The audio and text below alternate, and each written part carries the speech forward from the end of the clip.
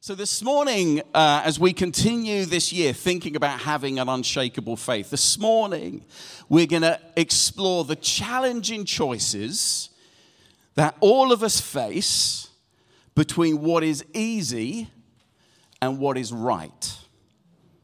What is easy and what is right.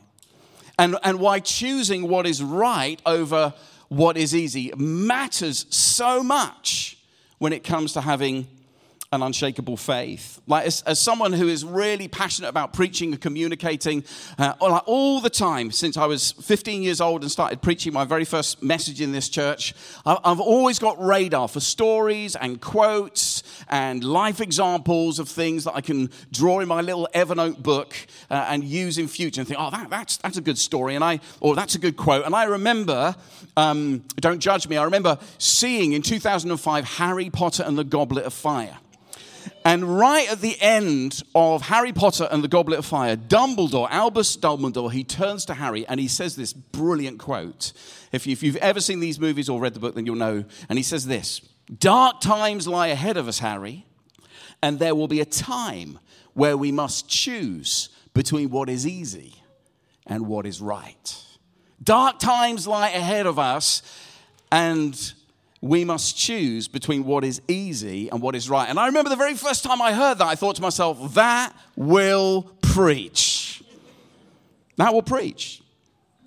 Because all of us, perhaps even every day of our lives, in these difficult days that we are in, and these are difficult days, all of us find ourselves faced with choices every day or in seasons of our life, and there's usually an easy choice. But the easy choice is often not the right choice. And we're faced with that dilemma. I wonder if you can think of a time when you were faced with an easy choice or a right choice. A few weeks back, Amy and I, we had dinner with my sons and daughter-in-law up in Darlington. My youngest son, Dan, had invited us to come up and spend a few days with him in Darlington as a Christmas present. And he paid for us to go for an escape room. We escaped, obviously. We did. Thank you, Jesus. And then he took us to this amazing restaurant in Darlington, which is one of these all-you-can-eat meat restaurants. Now, I don't know if you've ever been to one of these things. When I say all-you-can-eat meat restaurants, there were 5 of us around the table, and basically they just keep coming with meat, various types of meats: beef, sirloin, fillet, chicken, pork, sausages, a whole bunch. If you're a vegan, vegetarian, have mercy on me. But they just kept coming. They're slicing it off onto your plate. They had a salad bar. I had no idea what that was about. I don't know, I did. Everyone got salad. I thought, why would you want to fill up a salad at a meat place? You'll be pleased. I did get a little bit of coleslaw and a little bit of rice. And anyway, we were there for about 2 hours, and I find myself near the end of that 2 hours in a choice between what is easy and what is right.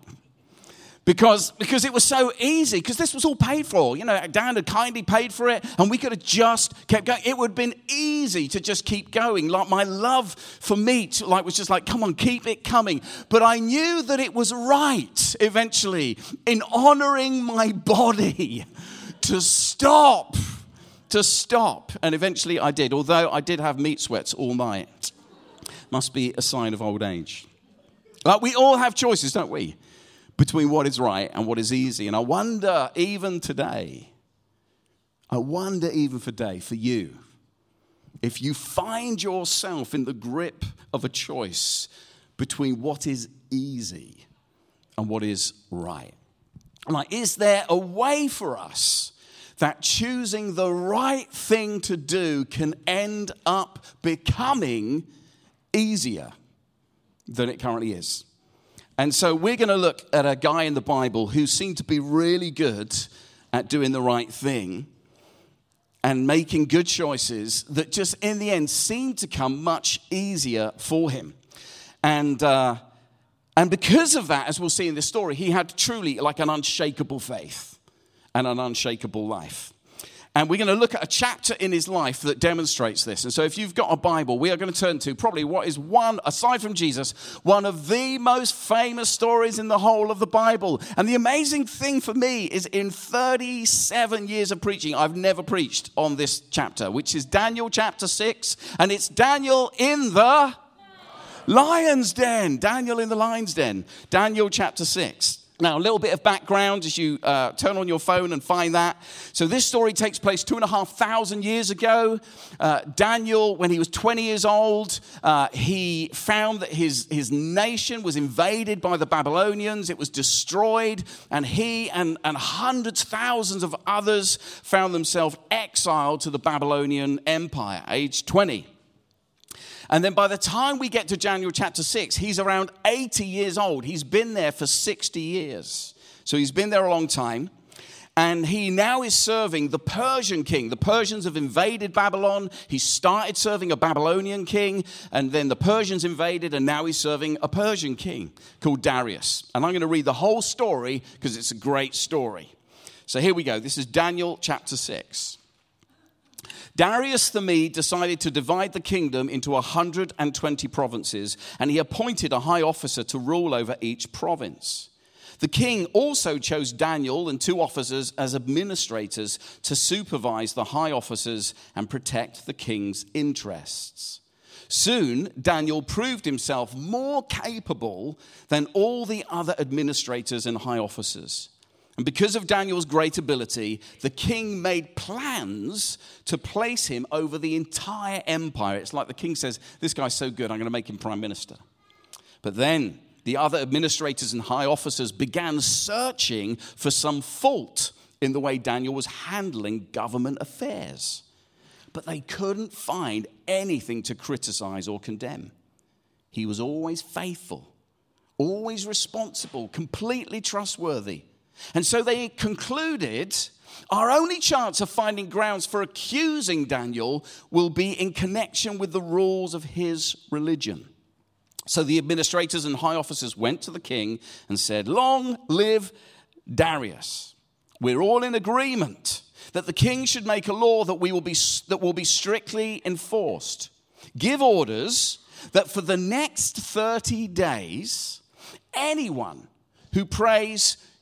person who prays to anyone, divine or human, except you, your majesty, will be thrown into the den of the lions.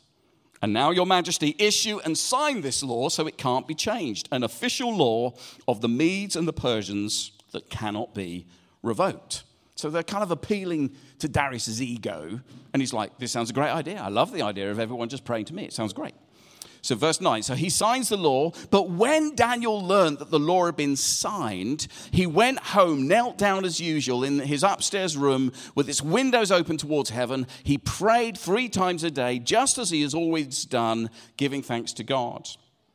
Then the officials went together to Daniel's house, and they found him praying and asking for God's help.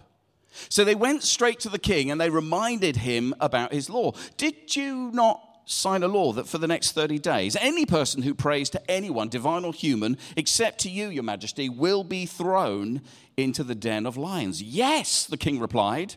The decision still stands. It's an official law of the Medes and the Persians that cannot be revoked. Then they told the king, that man Daniel, one of the captives from Judah, is ignoring you and your law. He still prays to his God 3 times a day. Hearing this, the king was deeply troubled. And he tried to think of a way to save Daniel. He spent the rest of the day looking for a way to get Daniel out of this predicament. King likes Daniel. In the evening, the men went together to the king and said, your majesty, you know that according to the law of the Medes and the Persians, no law that the king signs can be changed. So at last, the king gave orders for Daniel to be arrested and thrown into the den of lions. And the king said to him, may your God, who you serve so faithfully, rescue you. A stone was brought and placed over the mouth of the den. The king sealed the stone with his own royal seal and the seals of his nobles so that no one could rescue Daniel. Then the king returned to his palace and he spent the night fasting. He refused his usual entertainment, couldn't sleep at all that night. Very early the next morning, the king got up and hurried out to the lion's den. And when he got there, he called out in anguish, "Daniel, servant of the living God, was your God whom you serve so faithfully able to rescue you from the lions?" Daniel answered, "Long live the king. My God sent his angels to shut the lion's mouth so that they would not hurt me, for I have been found innocent in his sight. I have not wronged you, your majesty." The king was overjoyed and ordered that Daniel be lifted from the den. Not a scratch was even found on him, for he had trusted in his God. And then the king gave orders to arrest the men who'd maliciously accused Daniel, had them thrown in the lion's den along horrifically with their wives and children. Lions leapt on them and tore them apart before they even hit the floor of the den. And then King Darius sent this message to the people of every race and nation and language throughout the world: "Peace and prosperity to you. I decree that everyone throughout my kingdom should tremble with fear between the God of Daniel, for he is the living God.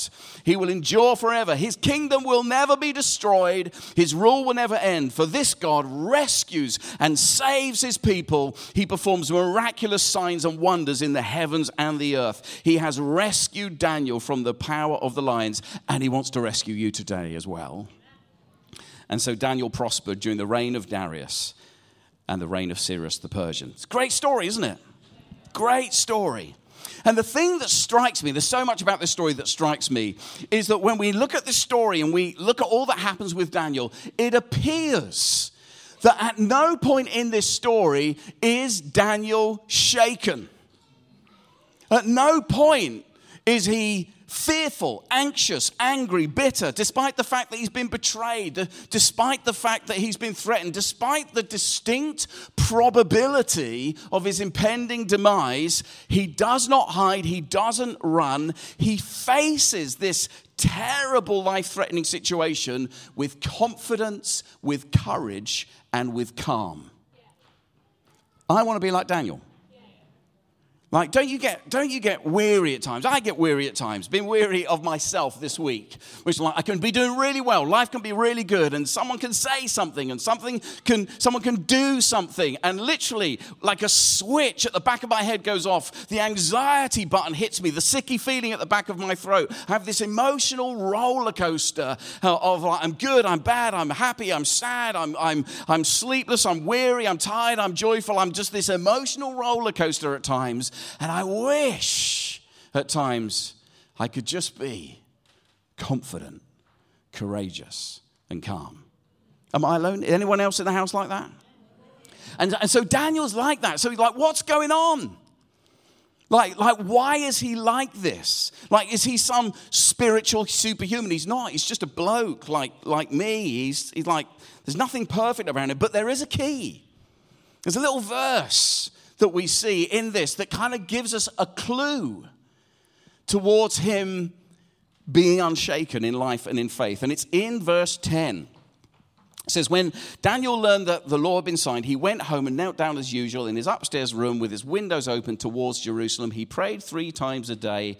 Here it is, just as he had always done.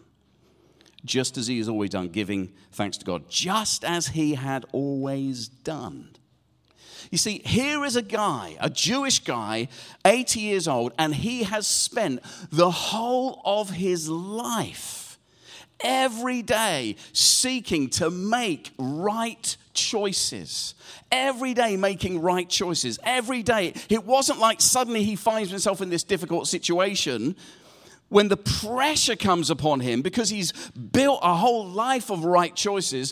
When the pressure comes on me in this moment, again, I'm just going to make the right choices because that's what I do. I make right choices. I'm committed to do that. His feelings and his actions are not determined by his circumstances or the situations or the storms that he finds himself in. Like, he spent decades, 60 years or more, making right, even costly decisions, that when he finds himself in a storm, those decisions keep him. They hold him, and so he is confident, courageous, and calm. And I want to suggest there are 3 choices, 3 decisions that he makes. And I hopefully will encourage me and will encourage you and I that we make these choices every day, and when the storms come, it will be easier for keep making those choices, because this is what we do. We just make these right choices. And here's the first choice that we see, that he makes the choice, the decision. He is diligent in being the best that he can be. To be the best that he can be. Like Daniel is committed to be the best that he can be in all that he does. And whilst he is clearly working for King Darius, ultimately he knows he is working in every way, in everything he says, in everything he does. His real boss is God. And even Darius knows that. Like we read it twice. Darius says, the God who you faithfully serve. Even Darius knows that ultimately Daniel serves God before he serves Darius. Like he knows this. Like he gets it that right at the very heart of who Daniel is recognizing everything I do in my work, in my life, everything is an act of worship. It's an act of service to God. And I always want to bring my very best to God. And if I'm going to bring my best to God, that inevitably means I bring my best to my workplace. I bring my best to my family. I bring my best to the neighbors. I bring my best to the cashier. I loved that Adrian Plass poem that you read this morning. I love that. I remember first hearing that, it is finished. It's not fully finished. The work of God is not fully finished until we love people like Jesus loves them. Like there's more of God in us that is needed to be his absolute best. And the reason that he knew it was so important to be his best is because it wasn't about his reputation, it was about God's reputation. That he knew if he behaved badly, that these people who knew he was a God follower, a Jesus follower in our New Testament language, then it would make God look bad. Make followers of God look bad. I remember telling you a story a couple of weeks ago with my good friend Phil about when I had a company car and Phil drove it and he had an accident and he wasn't insured, and I had a choice between the easy choice to lie about it and the right choice to be truthful and just face the consequences. Like listen next to 2 weeks ago or 4 weeks ago. Let me tell you a time where I didn't get it so right. And so this was in my earlier years of working for T-Mobile, and my boss had asked me to move a computer from our big computer room and to take it off-site somewhere. And so I go into this big air-conditioned room. There are lots and lots of computers. I find the computer that I've got to take. It's like it has to go on a trolley. It's pretty large, but I can literally lift it. And I've got this very squeaky trolley, and it's like it's very squeaky, very irritating. Anyway, I find the plug. I unplug it. I put it on the trolley, and I go to pull it away. And then the power cable goes tight. And so I think, that's a bit odd. And so I follow the power cable, and I realize it's still plugged in, people, which means that I've unplugged something else. And so I unplug this thing, I put it, and then I find the thing I've unplugged, and I put it back, I plug it in. And when it plugs in, this horrible sound happened. I literally heard what sounded like quite an important piece of machinery suddenly go, I thought, like, that doesn't sound good. And so literally, we had this big room. It was about as big as this, not as deep. And there was a door that side, there was a door that side. So I'm going like towards this door. And as I do that, the IT director and a whole bunch of people, they burst in like panic all over their face. Like some disasters happened. Apparently, like 1,500 computers suddenly lost their connection to the network. They just suddenly went down. Like how did that happen? So I can hear all this panic, and I'm just. So I hid by my desk for a bit. I hid by my desk for a bit. Just thought, just don't want to make it too obvious. And then, anyway, the IT director, Martin, he comes down, he sits at my little pod, he sits on the desk. I remember, he says, Matt, because he saw me. He said, Matt, did you unplug the, whatever it was called? Now, remember, I am a Christian. I am a follower of Jesus.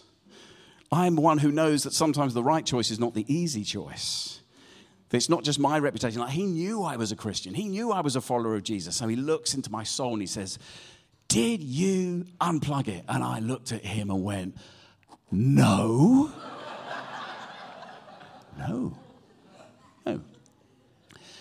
And then the problem is, he knew I was lying. And so he then said to me, and he went, are you sure he gave me a bit of grace. Are you sure you didn't just knock it? So then I went, oh, I might have. And then I squeaked off. And about 4 years later, I had this interview in this company magazine. And they said, what's the most embarrassing thing that happened? And I confessed. And it's a funny story, but the truth is it matters. Because I don't want to have a reputation in my workplace, in my life, that I'm not someone who tells the truth. I know that as a follower of Jesus, we're called to be deliberately different, to risk getting trouble at work because you do the right thing and not the easy thing. Daniel has this incredible reputation. Verse 3, he's more capable. Like the Hebrew word literally means like he's in a class of his own. There's a level of excellence about him. Like when the king says, he noticed in that verse, again, it says he has great ability. The two Hebrew words literally mean there is an extraordinary spirit about Daniel. An extraordinary, there's something bright and shining. It's almost like the words of Jesus that will be said in decades and decades and centuries later, where Jesus said, we are supposed to be the light of the world. It's like Darius is saying, like, this guy's like light. There's something about him.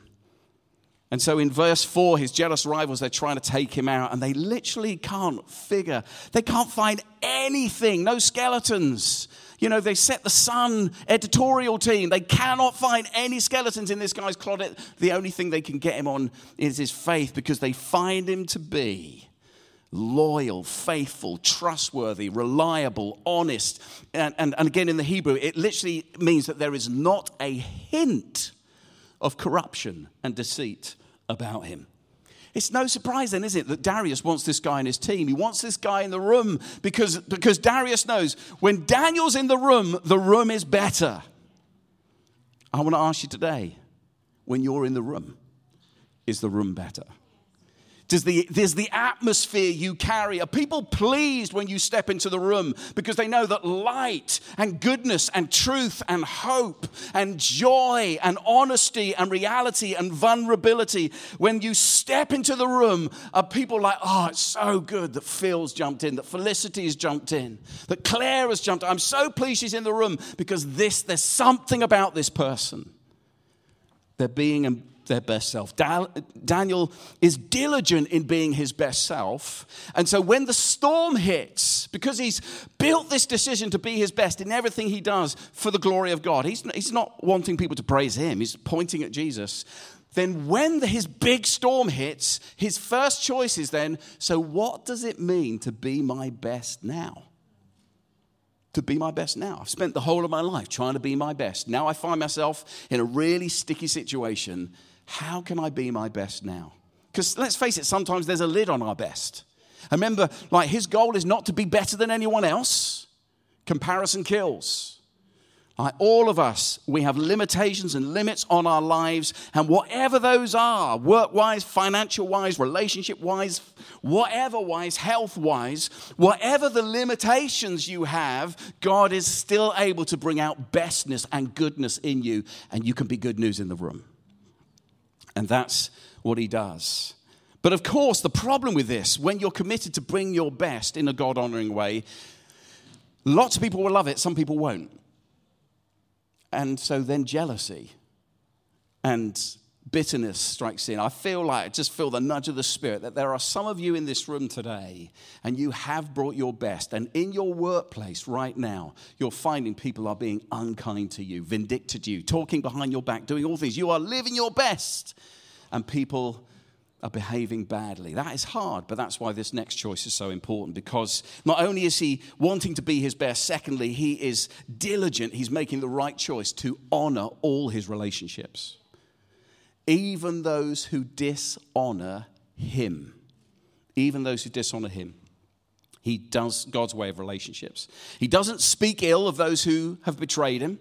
He doesn't go to the king and say, king, they've tricked you. These guys are terrible. He doesn't get upset with the king who's basically signed his own death warrant. He doesn't do any of those things. He's got a very healthy work ethic and he's got a very healthy relationship ethic. And he chooses to honor those even who have dishonored him. And because of that, his heart stays soft and not hard and bitter. Like last August, I had the privilege of marrying my son, Andy and Alice, and my little message with them, and I put it in my message in the email this week, that if you're going to have a healthy relationship like Jesus, here are the 3 things you should do. Think the best, forgive the worst, and love the most. Think the best. Think the best of people. You can imagine, like Daniel, with these people, he was probably irritatingly full of grace. These people have treated you really, really badly. Yeah, I know, but I can understand they're a bit upset with me because the king's wanting to promote them. And they've probably got their own story. Maybe they'd had a difficult childhood or whatever. And maybe the king spoke really, really hard. I'm just going to think the best of those who want me dead. To forgive the worst. And you know what? I choose to forgive them. Because I want to keep my heart soft. And then to love the most. Daniel clearly lived by those choices. Like he is diligent in honoring those who've dishonored him. And so because he's so committed to think the best and forgive the worst and to love the most, because that's the choice that he makes every single day of his life, God helping him, when the storms come, he just does it just as he has always done. Just as he's always done. Just as he has always done. This morning, let me tell you about the cake. Amy made 3 beautiful cakes, people. They were great. And I went to walk the dog and have a little pray before this morning. And I came back and she was still at home and said, okay, I will put all the things. We've got pulled pork, we've got cakes. I will put it in the car for you. Because that's the kind of servant-hearted guy I am. And what can go wrong? What can go wrong? So I put the pulled pork on the back seat, and I put one of the things. Anyway, I went inside, and Amy said, "You probably want to put the pulled pork on the base lid because there's the kind of juices and stuff." And so I went back to the back seat, and there were juices now on the back seat. So I had to clean that up, put it in a bag, put it on the front seat. But in order to do that, I had to move the chocolate cake that was on in front of the floor in front of the passenger on the what's it called? The footwell. That's the word I'm looking for. Thank you. So I lifted up this cake and something demonic happened. I don't know how it happened, but the tin that it was in, it just erupted. And the chocolate cake, this beautiful chocolate cake, it literally went in the air. It was like, slow, and it just landed face down in the footwell. Just all that lovely chocolate icing sugar, now covered in dog hair. I looked at it. Oh, where will I stay tonight? So I came in, and I got a knife, and I just took the top off it, because it was all on the top. Those, you're going to have it later. It's fine.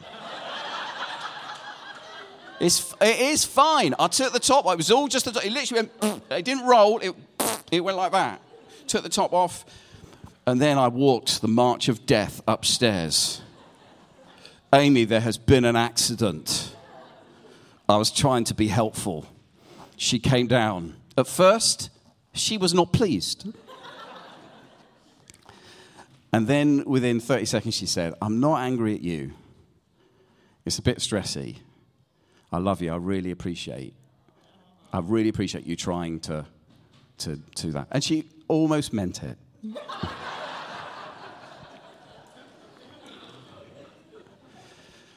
But friends, that's what I'm talking about. That's what I'm talking about.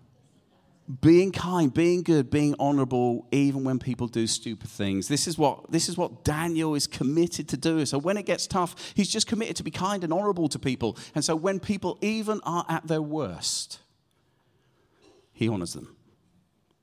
Doesn't mean that what they're doing is okay. We're not condoning people's bad behavior. He honors them. And then finally, So he makes the choice of being his best. He makes the choice of honoring all his relationships. And then finally, very quickly, and then we're going to have some response, he makes the choice of just staying centered on God in everything. Like, he could have got mad at God, couldn't he? God, like, I'm praying every day. I'm doing all this stuff. Like, the least you could do is keep me alive. He could have got mad. He could have negotiated. God, 30 days. I'm not going to pray for 30 days. Is that okay? Like, I love you. I'll be praying in my head. He could have done all that kind of stuff. And I love the fact, this is what's so awesome about Daniel. Daniel hears, there is a law that says, if you go and pray, you will die. And he thinks, I need to pray about that. And what does he do? He goes back just as he has always done, because he has a life of prayer. His prayer life's not based on what's going on in his life. He doesn't just pray loads when the storms hit. He prays loads as a habit, as a practice. He just does it. And so when the storms hit, just as he's always done, he just goes to be with God. And he flings the windows open so that all of his adversaries can clearly see that he's still with Team Jesus, that he's still full of faith. And it says he prays with thankfulness. He prays with thankfulness.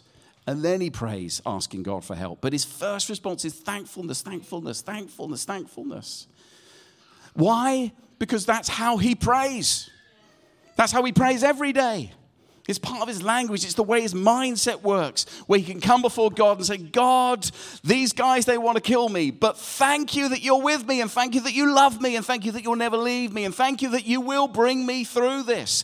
And maybe the lions will eat me, and maybe that I won't, but either way, I will be with you. Thank you, God, that you will never give up on me. Thank you, God, for your faithfulness, your kindness, your grace. Thank you, God, that you're healing me, changing me, restoring me. Thank you, God, that you're helping me to be my best even when I don't feel like being my best. Thank you that you help me love and forgive people even when I don't feel like forgiving you. Thank you, God, that every day when I surrender my life to you and escape in moments with you and allow your Holy Spirit to be at work in me, you are changing me to make me a better human being, which is good for me and good for the whole world and brings glory to you, brings reputation to you, Lord, because that's what my life is about, bringing glory to you. You can imagine these guys saying, Daniel, it seems that you love God more than you love Darius.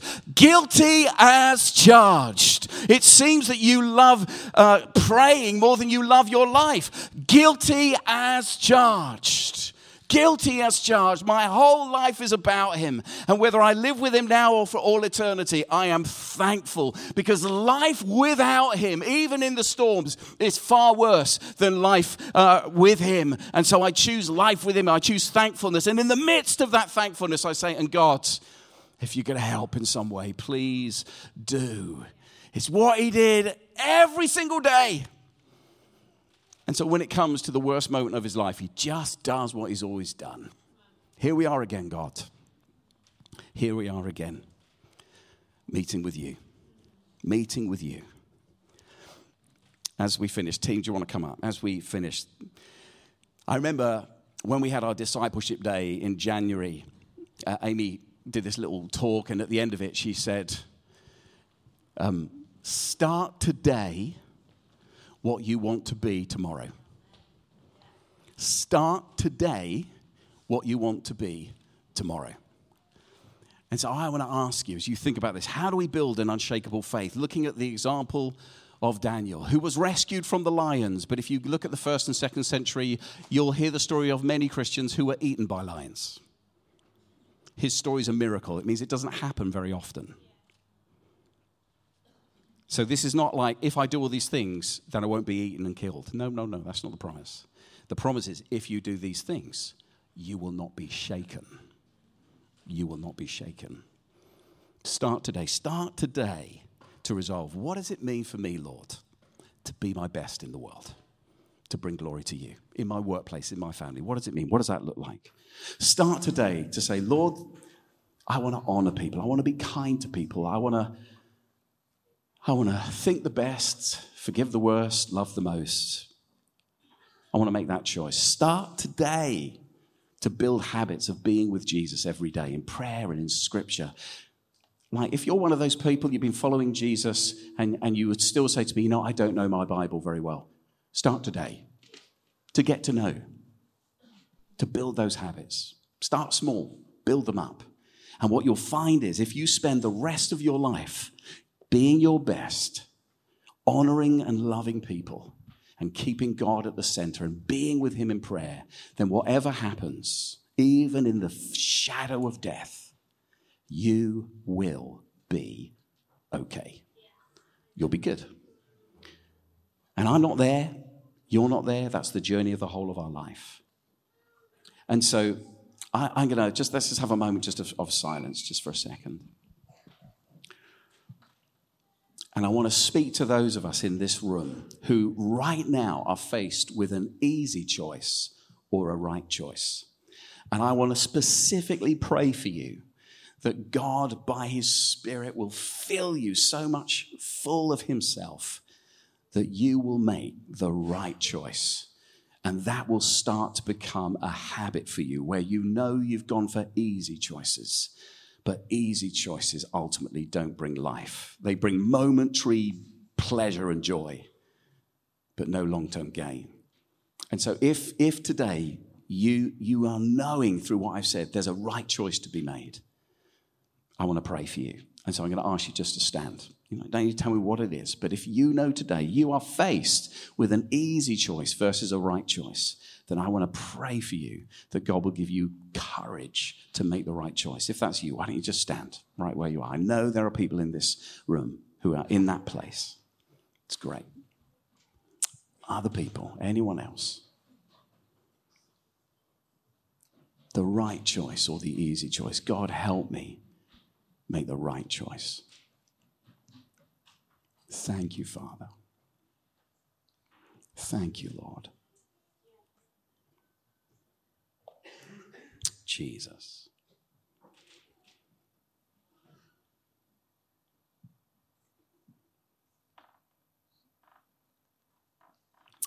Lord, we stand here together, conflicted. We're honest with you about that. Here is the easy choice. Here is the right choice. And we know we're standing because we know you are asking us with courage to make the right choice. And to leave this room today deciding that and living in the good of it. And so I pray for my friends here as they stand, that Holy Spirit, you would come right now and that you would give them that courage and that sense of peace. Yes, this is what I will do. God helping me to bring glory to him. We pray this in Jesus' name. And I pray that as they make that step, that this week they will see the good fruit of it, of God in their lives. The right choice versus the easy choice. In Jesus' name, amen.